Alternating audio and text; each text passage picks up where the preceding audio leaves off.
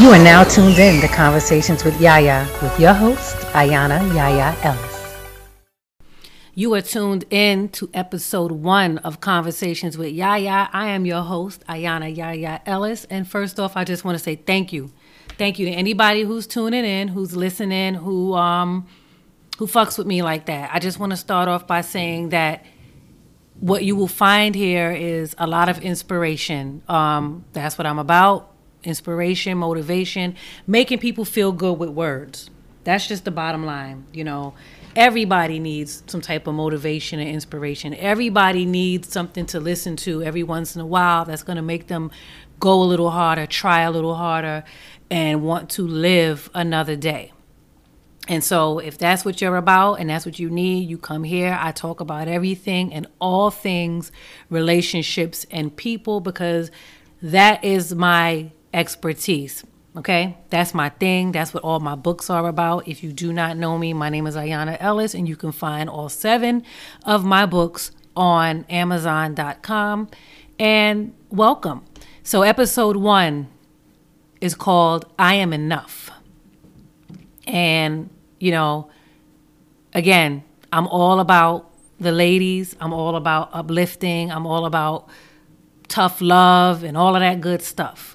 So, you know, and I find that, you know, it's hard. It's hard for a lot of people, a lot of women, especially in today's society, because nothing is ever good enough for anybody. You get ridiculed for everything, right? Everything.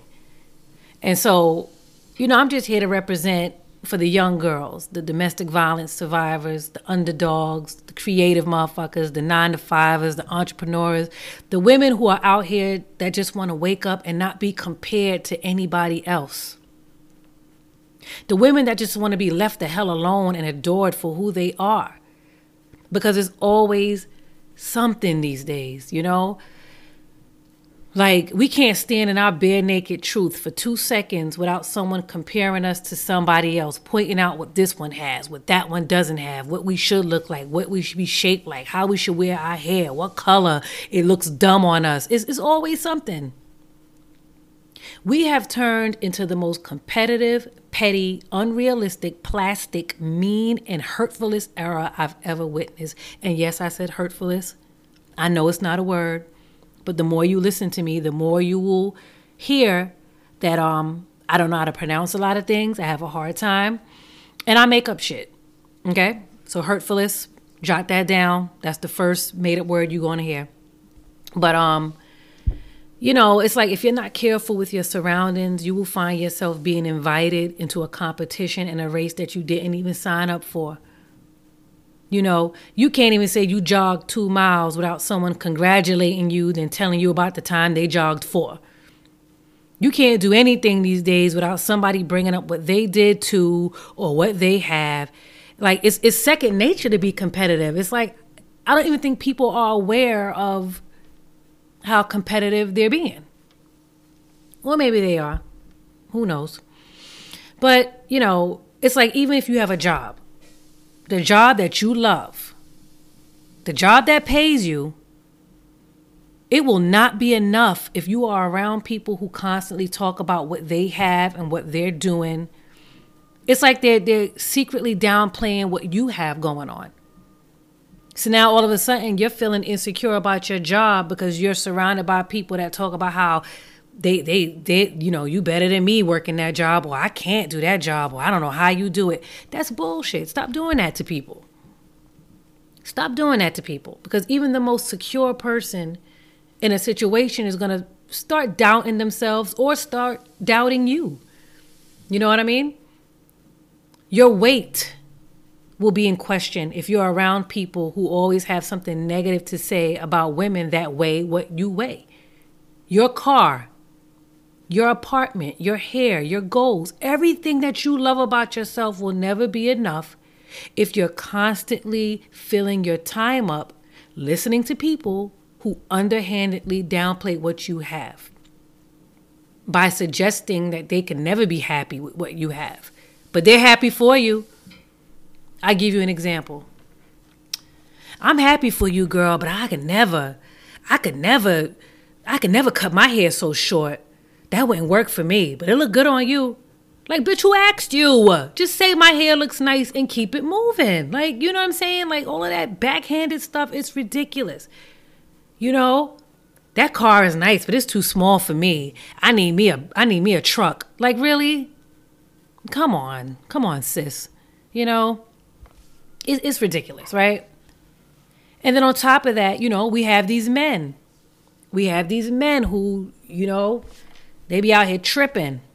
They be out here tripping with their likes and their wants and their needs, and the way that they slander and pit women against one another so slyly, you know, constantly comparing us to one another on social media, TV, shit, even the chick up the block, constantly making you feel like you're not enough. You know, so now you find yourself on a hamster wheel trying to please these men and to become attractive enough to these men who really don't know the beauty or value of anything if a designer tag isn't attached to it. You understand? My coffee is so good. Dunkin' Donuts did me right this morning. Yes, God. But you are enough. That's why I'm here. I'm here. This podcast is here to constantly remind those of you who are feeling blue, feeling down, feeling inadequate, feeling like you gotta try to do and be something you're not, you know, for those trying to, you know, wanting to give up. Come here. Come to Conversations with Yaya. Come to Death Row. Pick any podcast. Pick any title. I guarantee you will find something inspirational to get you through your day. I promise you that. Okay? You are enough. It doesn't matter if you're the only dark-skinned woman in the room full of light-skinned people or white people. It doesn't matter if you're the heaviest girl in a room filled with thin girls. It doesn't matter if your hair is short. It does not matter if you don't own a business. It doesn't matter if you're single. It doesn't matter if you have HIV. It doesn't matter if you're a single mother. It doesn't matter if you're a domestic abuse survivor. It doesn't matter if you live in the ghetto. It doesn't matter if you're a virgin. It doesn't matter if you don't make six figures. It doesn't matter if your child has a disability. It doesn't matter if you have a disability. It doesn't matter if he doesn't want you. It doesn't matter if she doesn't like you. It doesn't matter who doesn't accept you. You are enough. You, goddammit. You by yourself are enough. You are enough. You are enough.